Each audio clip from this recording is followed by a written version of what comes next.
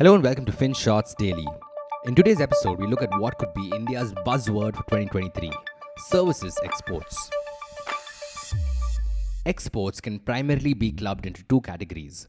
We can export goods or merchandise, which includes things like textiles, jewelry, and processed petroleum products. And then we can also export our services such as software or information technology as well. These exports are the lifeblood of any country. Every time we export stuff, we get paid in foreign currencies, mostly dollars. More dollars help us beef up our currency reserves and help us to pay for all the imports as well. Having a nice chunk of dollars in the reserves even helps stabilize economies during tumultuous times. So yes, exports can make or break a country. And there's something brewing in our export data. See, our export of goods has been lackluster this year. It has grown by just 7.5% from April to Feb of this financial year, compared to the same period in the previous year, of course. Now, that may not be because we're producing less or because we've had bad relationships with our trade partners, but rather, the global economy is in the doldrums today and everyone's consuming less and less. But just because global demand is weak, it doesn't mean we're cutting back on our consumption. And if we keep importing things, it can affect our balance of trade. Our reserves will deplete too. So we need something to balance it out. Enter services exports.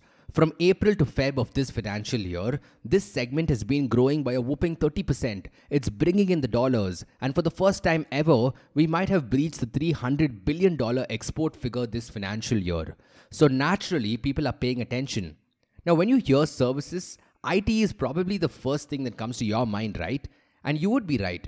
IT services contribute to 45% of services exports. But that's not all there is to our services segment. There's another category that has been quietly mushrooming in the background. It's called business services, and it now makes up 25% of services exports. If you're wondering what that is, think stuff like accounting, audit, R&D, quality assurance, and even management consulting. In fact, this segment is now growing at almost double the pace of our traditional software services. India's services exports is getting a makeover.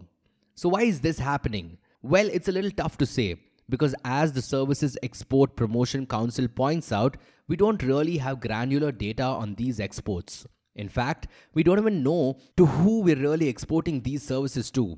But we can hazard a guess as to what's going on.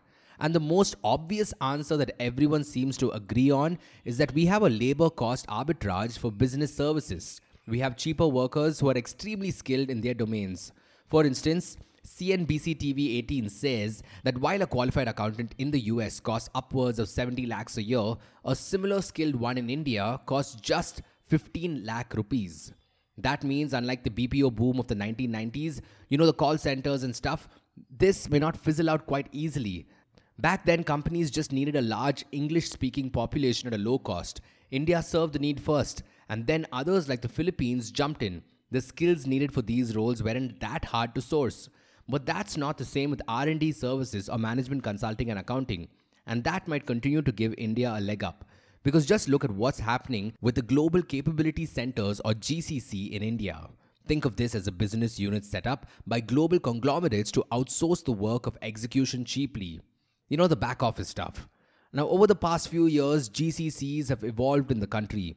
They're not just doing the grunt work. Instead, they're increasingly being used to create strategy, help with systems design, and develop software from scratch. It's value addition at its finest. And there's no better example of the changing tide than UK pharma giant AstraZeneca rebranding its GCC in Chennai to a global innovation and technology center to truly reflect the center's contribution to its business. The end result is that India now has 1,500 GCCs peppered across the country. In fact, 45% of the world's GCCs are now in India. And in 2022, 65 new centers were set up.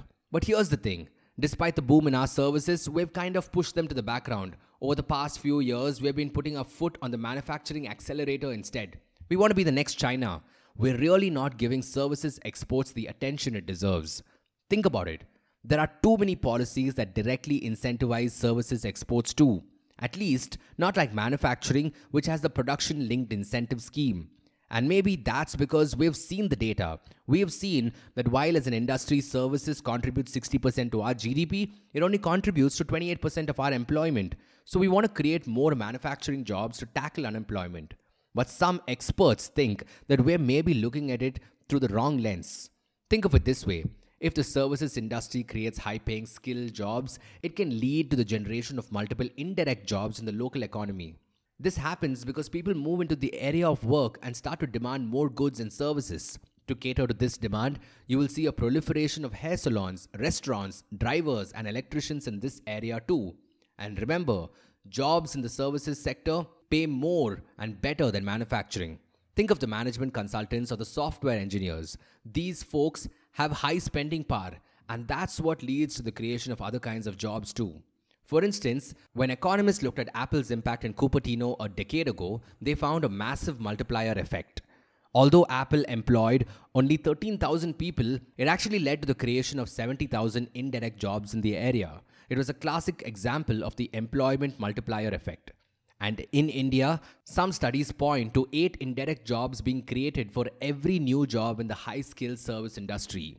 So yes, the growth of services exports is a massive win for India. And hopefully, the segment will continue to grow in leaps and bounds. Because the trickle-down effect on jobs might well work in our favor too, even if it's not so obvious at first. Thank you for listening to today's episode. And if you want to share your feedback or suggestions, do drop us an email to hi@finshots.in. Until next time.